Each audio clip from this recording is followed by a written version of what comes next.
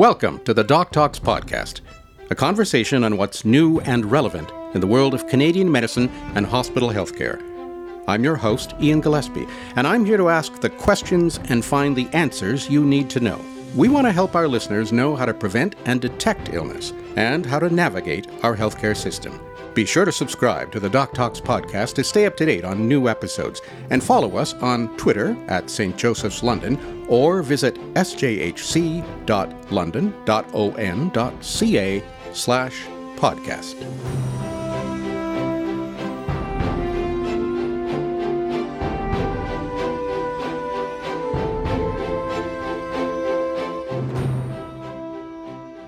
Hello, I'm Ian Gillespie. Welcome to the Doc Talks podcast, brought to you by St. Joseph's Healthcare London. According to the Cleveland Clinic, a human heart beats about 100,000 times per day.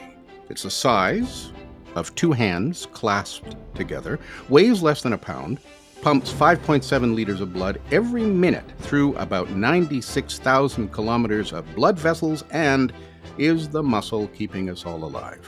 Knowing that, it's sobering to think that heart disease is the leading cause of death around the world, and in women can often go undiagnosed.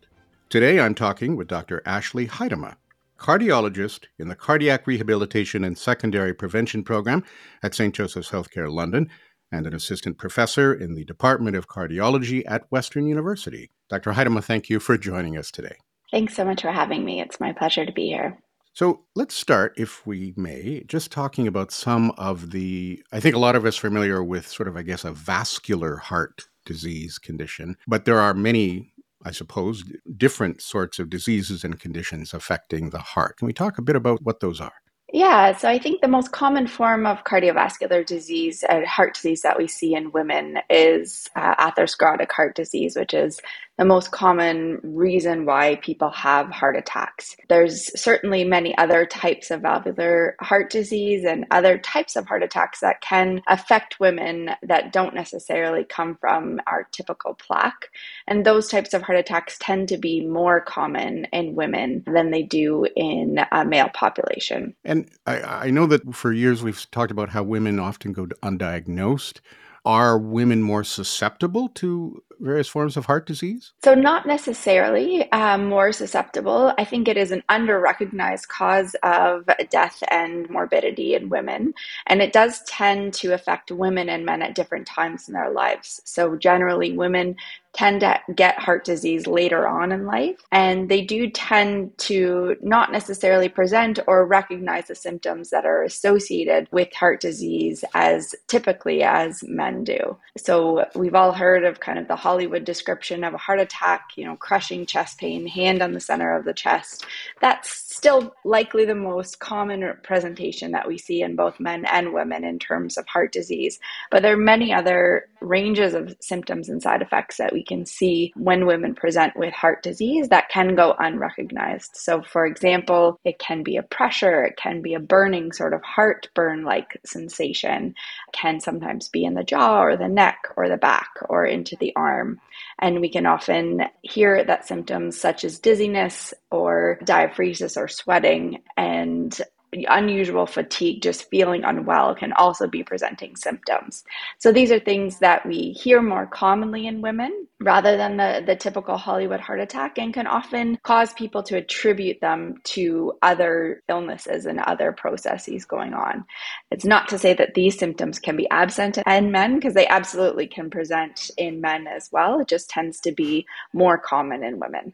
And there's many factors that lead to the later diagnosis. Yeah, you're saying some of the symptoms are different in women. Does that account for the fact that women are often undiagnosed with a heart condition? It certainly can contribute to it. As I mentioned, sometimes their symptoms aren't that typical heart attacks. People don't think of their heart when they have persistent symptoms that are different than what we expect.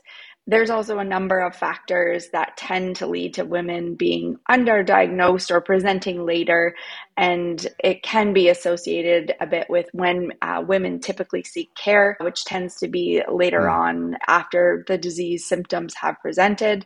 And also that this perception with not only the public, but also healthcare, that women are less likely to present with heart issues. Right. And I'm just looking at some of the notes that my producer Kelsey has assembled here, and I was sort of surprised by this. In women, heart disease tends to appear in the smaller blood vessels of the heart rather than the major coronary arteries. Is that correct?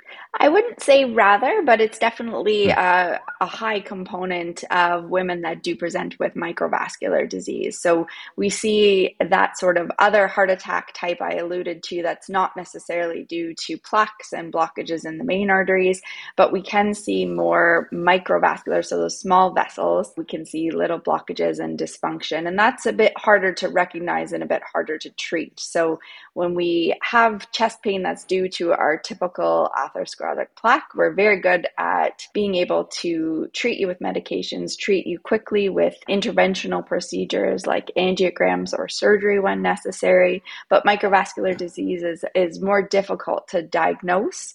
We can rule out some of the big problems like blockages in the main arteries, but it can be more difficult to see and treat these. And we don't have our typical go in and fix it kind of treatments for those diseases.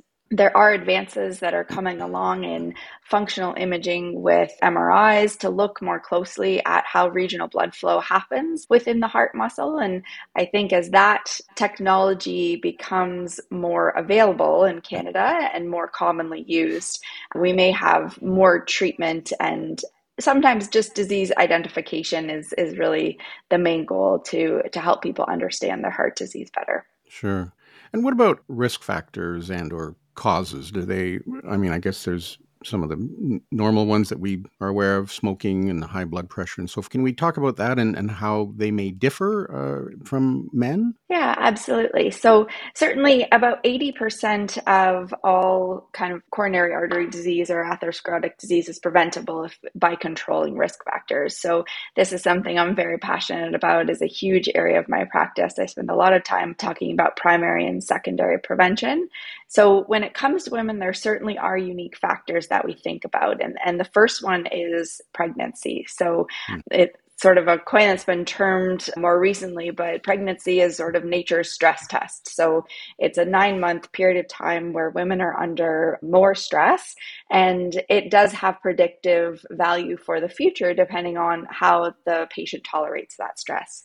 So high blood pressure or preeclampsia in pregnancy, gestational diabetes, preterm birth, those things can all really impact people's future cardiovascular risk. And until more recently, that wasn't really something we recognized. We figured if your blood pressure got better after pregnancy, if your gestational diabetes got better after pregnancy, then you're out of the woods. But really, it can be quite a significantly higher risk of cardiovascular disease later on in life. Some other unique risk factors to women have to do with conditions related to menstruation and menopause. So we know that during the younger period of life after menarche or after your first menstruation and before menopause, the ovaries are producing estrogen, and that type of estrogen seems to be protective. But if you have either a shorter period of time, so if you have early menopause or later time of onset of first menstruation, then that time period can be altered. And so those sort of alterations or lessening of that time period can increase the cardiovascular risk later on. So someone who goes into premature menopause before the age of 45 has about a 50% chance at increased risk of heart disease. And what about family history? I understand. I'm sure that plays a big role. Yeah, so family history is also a big role. I think when we think about family history, generally we think more about premature coronary artery disease. So I would say this is probably independent of sex at birth, but we see that certainly if we have women under 60 or men under 50, they have an increased risk. And we often talk about first degree relatives. So mother, father, sisters, or brothers who have any of those risk factors will certainly have an issue that we want to be aware of when we're considering risk in their family members. There was one female specific risk factor I didn't get a chance to mention, and that's also someone with polycystic ovarian syndrome. So this is a specific syndrome involving many ovarian cysts and has to do with some hormone alterations as well. And that also is a risk factor for premature coronary disease.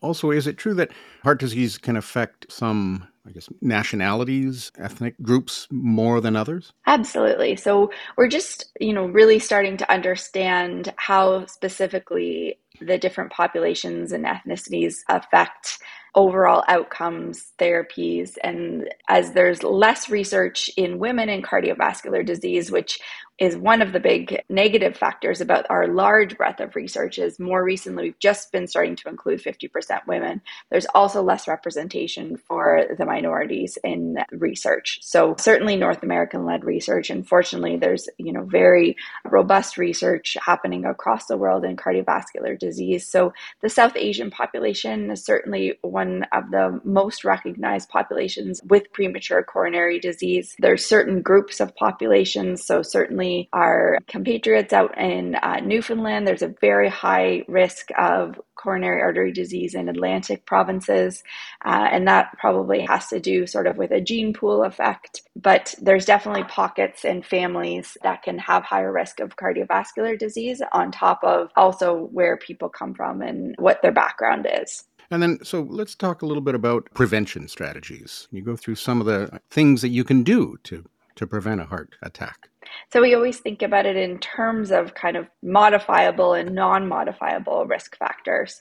And so those non-modifiable risk factors are things like sex and age and, your family history. Those are things we can't change. But that 80% I had mentioned about kind of reducing your risk is really related to those modifiable risk factors. So you mentioned some before. So blood pressure, cholesterol, diabetes, body weight, smoking, those things are all factors that can be managed by lifestyle modifications. So certainly quitting smoking at any age is a great help to reducing future risk. Not starting smoking is even better, but sometimes that's not always an option for people at this point, but it's certainly becoming less frequent. More now we think about vaping and vaping nicotine and the risks that are associated with that. Certainly, there's much more research to come out sort of on the long-term effects. And we have some researchers in our division and at Lawson who are working on some information around how that vaping affects cardiovascular disease outcomes, but it doesn't look good so far. So certainly is something to consider and avoid.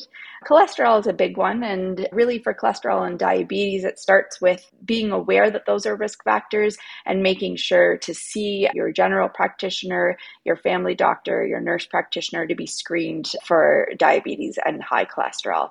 And generally, they recommend people start at the age of 45 to 50, or those with a family history should start at 40 or about 10 years before their primary relative or their first degree relative has had an event. And one of the reasons why this is so important, and especially in Canada, is because there is a significant impact of having familial hypercholesterolemia. So high cholesterol that runs in families. There's a few different genetic ways that this can be a problem. And when it's identified, we have excellent medications that can do a very good job of treating it.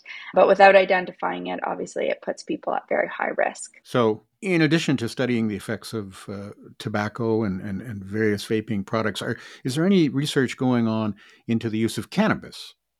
Yeah, there's lots of research being put into looking at marijuana and its effects on cardiovascular disease. So one of the researchers in our division, Dr. Mark Chandy, who's also doing research into kind of the vaping world, is definitely just got some large grants to do research into marijuana and its effects on endothelial function, so the inside of the blood vessels, and longer term cardiovascular risks. So again, that data looks concerning in terms of marijuana usage, especially from a smoking or vaping perspective. That leads, I guess, into my next question about treatment. You mentioned medication, and there's been some big strides, correct, in medications that were prescribed to treat it? Yes, absolutely. We're incredibly fortunate in the world of cardiology to have excellent, robust medical trials that have been done on varying medications. And we have a very big database to choose from in terms of effective cardiovascular medications. So generally, we're talking about trying to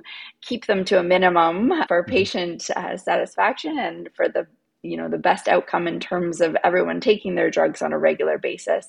But from a heart attack prevention, we have a number of medications that help. From cholesterol treatment, we have pills and injectables that are very effective, that the injectable therapy being newer on the market, like our PCSK9 inhibitors, or our small interfering RNA molecules. So those are on market and have been very effective at reducing risk.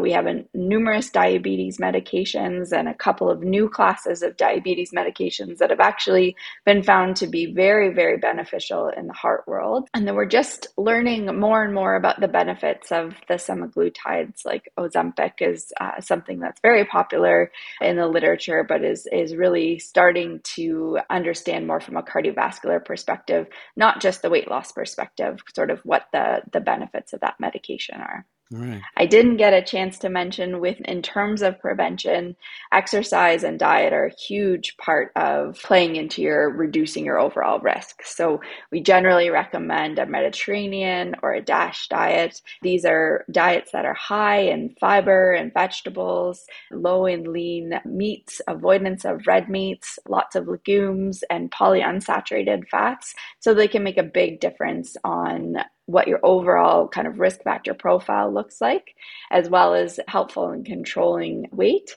And exercise is a huge component of cardiovascular fitness. So when we talk about cardiovascular fitness, we're generally wanting to talk about aerobic exercise. So the recommendation for adults is 150 minutes per week of moderate exercise at a minimum. So generally we say about 30 to 40 minutes almost every day with a 5-minute warm up and 5-minute cool down. And that's really to exercise the cardiovascular system. And resistance training is an important part of building muscle, and muscle helps, again, maintain body weight, but also have you able to do lots of aerobic exercises as needed. And that's generally something we recommend 2 or 3 times a week. So certainly exercise and diet play a huge factor into not only minimizing the risk of coronary artery disease, but also managing the other risk factors that are associated with it, including diabetes, high cholesterol. Well, I guess in worst case scenario, sometimes surgical intervention is required, correct? We just maybe touch briefly on that. I suppose we think of everything from a bypass to a stent, right? Is that some of the options? So generally, when we're investigating for cardiovascular disease, there's a number of different tests that we have accessible to us to sort of try to understand someone's symptoms or their risk. So generally, if symptoms are ambiguous or we feel the situation is relatively low risk, we can use some sort of stress testing to help to understand risk a little bit better. That can be on a treadmill, a bicycle, or it can be with our nuclear medicine or nuclear cardiology doing sort of a stress test that involves CT scans and pictures of where the blood flow goes in the heart. When we're looking at something that maybe is a little bit more specific, or someone that presents with, typical heart attack symptoms and have elevated cardiac enzymes, and we're worried about damage to the heart or very high risk, we'd proceed more with an invasive investigation. So that's our coronary angiogram or left heart catheterization. It has a number of names. And basically what it involves is looking directly into the arteries of the heart and using dye to see where there's blockages in the arteries. So this is done by an interventional cardiologist. So one of my colleagues who's especially trained in doing angiograms, and they go in through usually the wrist, sometimes the groin, into the artery and put wires and tubes up into the heart and shoot dye into the heart and look for blockages. The other side of that is not just a diagnostic procedure, but it's also an interventional procedure, and that's where stenting comes into play. So we can put stents in during those procedures, sometimes diagnostic, sometimes planned separately, so that they can do something complex, and they can do, really interesting things with angiograms and interventional cardiology. We can use mini ultrasounds to look inside the blood vessels if we need to characterize plaques more closely. We can use other kind of imaging, CT kind of imaging inside the vessel, again, to get a sense of what the inside of the vessel looks like and help us to know that a stent is needed or that a stent is being applied properly. And stents are sort of like tiny little scaffolds that get pushed up against the wall of the artery and provide an open kind of conduit for blood to flow through. So we sort of push those plaques to the side and allow the blood flow to flow more clearly through the vessel. And so if there's a small discrete blockage or blockage in a certain place in the artery that's amenable to stenting, then certainly that's a great option. In other situations, there there are multiple blockages in multiple arteries or blockages in specific areas that are not easy to put stents into. And in certain circumstances, depending on risk factors, bypass surgery can be a great option for revascularization as well. So we work really closely with our cardiac surgery colleagues to understand, have discussions around kind of what the best therapy is. And so that's an ongoing discussion that occurs between our division members to try to find the best therapy for the patient. Right. How often do physicians have to resort to surgery? Like, is that sort of 20% of all cases or? Yeah, so it sort of depends on which patients we're talking about. So with our patients with multi-vessel disease, the usual first option is surgery. If there's patients that have fewer vessels involved, then stenting can be an option. Sometimes we do stenting in multiple vessels. It just really depends sort of on the specific patient's anatomy. And surgery is also very important for other heart disease, including valvular heart disease. So if someone has valvular heart disease and they need a valve replacement, then definitely surgery is going to be a better option than putting stents in by itself. But I would say, maybe about 30 to 40% of my patient population, which is mostly secondary prevention patients who've had heart events, have had surgery. So it's definitely a very common procedure. And is there a difference between the genders in recuperation? Are women, say, more likely to recover quickly and better than men, or vice versa? Is there any differences there? Yeah, so there are some differences in sort of how women access treatment. So studies that have been published have shown that women are less likely to be referred for more invasive strategies like an angiogram or surgery. And they do tend to have more complications related to those procedures than men do. Part of that, when it's been really dissected through, has to do with sort of age and comorbidities. So women tend to present older, they tend to have more associated health problems at the time when they're seeking these sorts of treatments, whereas men tend to be a little bit younger and have fewer comorbidities. So the prevailing thought is that likely is a large driving factor in why we see that. But certainly, access to care and recognition prompts these testings. So if that's not as accurate in women as it is in men, then that testing can certainly be less frequent in women than men with the same conditions. So, Dr. Huitema, perhaps is it correct to emphasize that if a person has any concerns about their heart health, they should seek medical advice? Yeah, I think it's good for people to know that if they're feeling unwell and they're concerned about their symptoms, they're persisting or they're new, even if you feel like they may not be related to the heart, might just be indigestion or feeling unwell. If symptoms persist and people are feeling unwell, listen to your gut and get checked out, because it is important for people to understand what the symptoms could be. So again, we talked about, nausea, heartburn-like symptoms, pain in the jaw, pain in the neck. And a lot of these symptoms tend to come on first with exertion. So people might notice when they go to bring their groceries in from the car and walk up the stairs that they have some discomfort or pain or, a strange feeling. And then it goes away once they stop doing that. And we hear very often that patients had no warning. And then after a couple of days, they start to think about, I actually, had some pain like that when I was running after my kid, or I was, running after the dog, or I was bringing the groceries in. And it's really common that we hear that people probably did have some warning, but maybe didn't quite recognize the signs. So I don't want to make anyone, paranoid or send a wave of people to the emergency room. But I think especially from a female perspective, people tend to push off symptoms in favor of kind of doing what they need to do that's in front of them. And it is really important for people to recognize those symptoms and get checked out. So there's no harm in, getting checked out for concerning symptoms.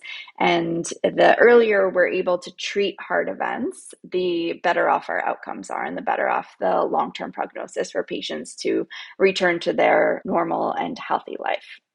What services are offered at St. Joseph's at the cardiac rehab and secondary prevention program? So the cardiac rehab and secondary prevention program is focused at St. Joe's or set up at St. Joe's. We've been at St. Joe's since the early 2000s when it was moved from a different facility, and Dr. Neville Suskin has been the medical director there. So we're happy to welcome all of patients after they've had a heart event. So heart attacks, heart failure, valvular heart disease, pretty much anybody who's had some sort of heart event is welcome to be referred, and they can be referred for up to a year after their event. So coming into the program, they meet with a multidisciplinary team, which allows us to help patients to gain the skills and the knowledge they need to sort of return to their previous level of functioning and integration into the community as best as we can, and also support them from reducing their risk of having a further event. So we're fortunate. We have 3 cardiologists associated with the program. We have a wonderful nurse practitioner and our 3 or 4 excellent nurses who are our case managers. So that really drives the kind of medical aspect of the program. So we see patients, we titrate medications, we adjust things for symptoms, we try to optimize care for their acute event, but also for prevention. We do exercise stress testing to help with the prescription of exercise, and we have a wonderful team of kinesiologists and rehab trainers that work with patients to help prescribe exercise, progress exercise, and really optimize the work that they're putting in terms of regular aerobic exercise and resistance training to optimize their fitness. We have a dietitian who helps with patients understanding how to eat a heart healthy diet and what to do in terms of making changes to help achieve that. And we have a social worker and often a psychologist associated with the program to help deal with the mental health aspect. This is a chronic disease, as all cardiovascular diseases. And so it's something that even though oftentimes patients go in, they get treated and we can discharge them within a couple of days, the long-term effects and the prevention part of things is something that patients have to deal with for a lifetime. And it can certainly, affect people's jobs. It affects, their well-being and how they feel about themselves.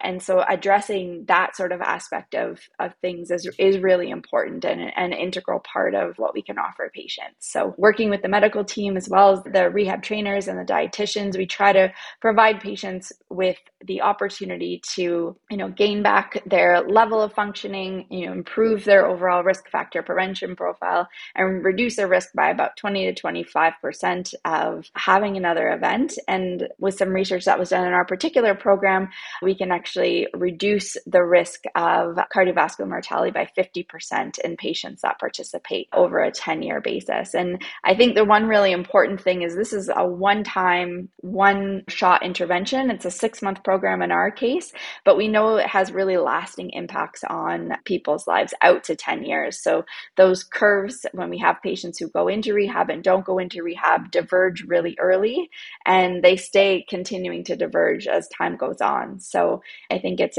a really important part of patient recovery. I think it helps to connect patients with their healthcare team and really take the time during the recovery period to understand more about their disease and how to reduce its impact in the future.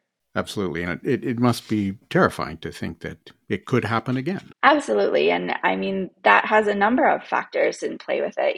We get young patients that come in, have young children, have families, and we get older patients who are holding on to their independence, and all of those things, and that fear of, having another event is something that's good for us to be able to offer steps that they can take to prevent that from happening again. Medications are a huge part of that, and finding ones that work for patients is really important so that they can continue to take them and get the benefit from that.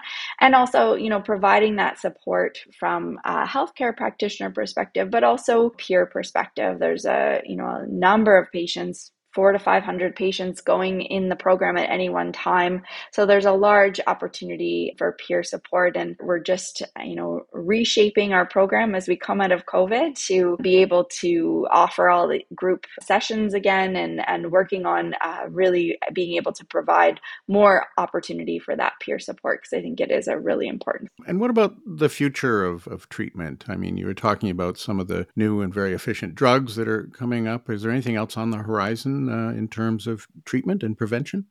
Yeah, so I think in prevention, we're constantly, accessing studies and information from our other endocrinology colleagues, from our nutrition colleagues, from our exercise physiologists. So we work closely with the Western team and doing some research into how, we can better train patients for exercise. There's constant evolution in the field because I think it's such a large problem that there's a lot of attention that gets put in that area. When it comes to therapies and treatments, certainly it's a very active realm of development. There's oral form of semaglutide that is out on the market now. So this is Ozempic rather than being an injection. Ozempic is semaglutide. So there is an oral form of the pill that will be available. And it'll be interesting to see how that shapes the landscape, because certainly the injection has done a large amount to kind of shape weight loss medicine and diabetes care and a number of different facets from that perspective. So that'll be definitely interesting to see.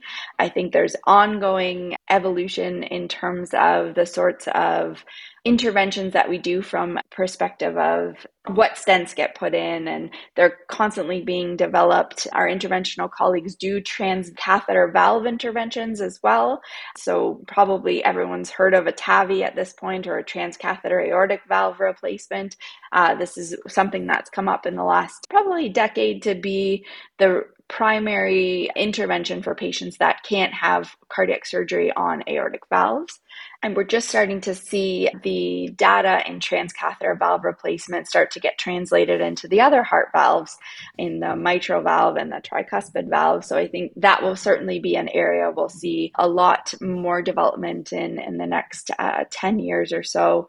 And the technology is constantly, being pushed forward from an interventional perspective with the medications we use after heart attacks as well, to help keep stents open, to help reduce the risk of bleeding, because a lot of what we talk about is trying to keep people who've had heart events from having further events. And that has a number of different factors, including, risk factors that we need to manage. We need to manage the occasions of what happened with the stent and keeping bypass grafts open with medication. And then we also look forward to see what we can do to reduce that risk further. So there's a number of things in this realm that will continue to be coming up and developed, but we're always on the horizon looking at new medications and new interventions. Well, that's a good optimistic note to end on, I hope. Dr. Huitema, thanks so much for joining us today and talking about cardiac health. Thank you so much for having me. It's been my pleasure.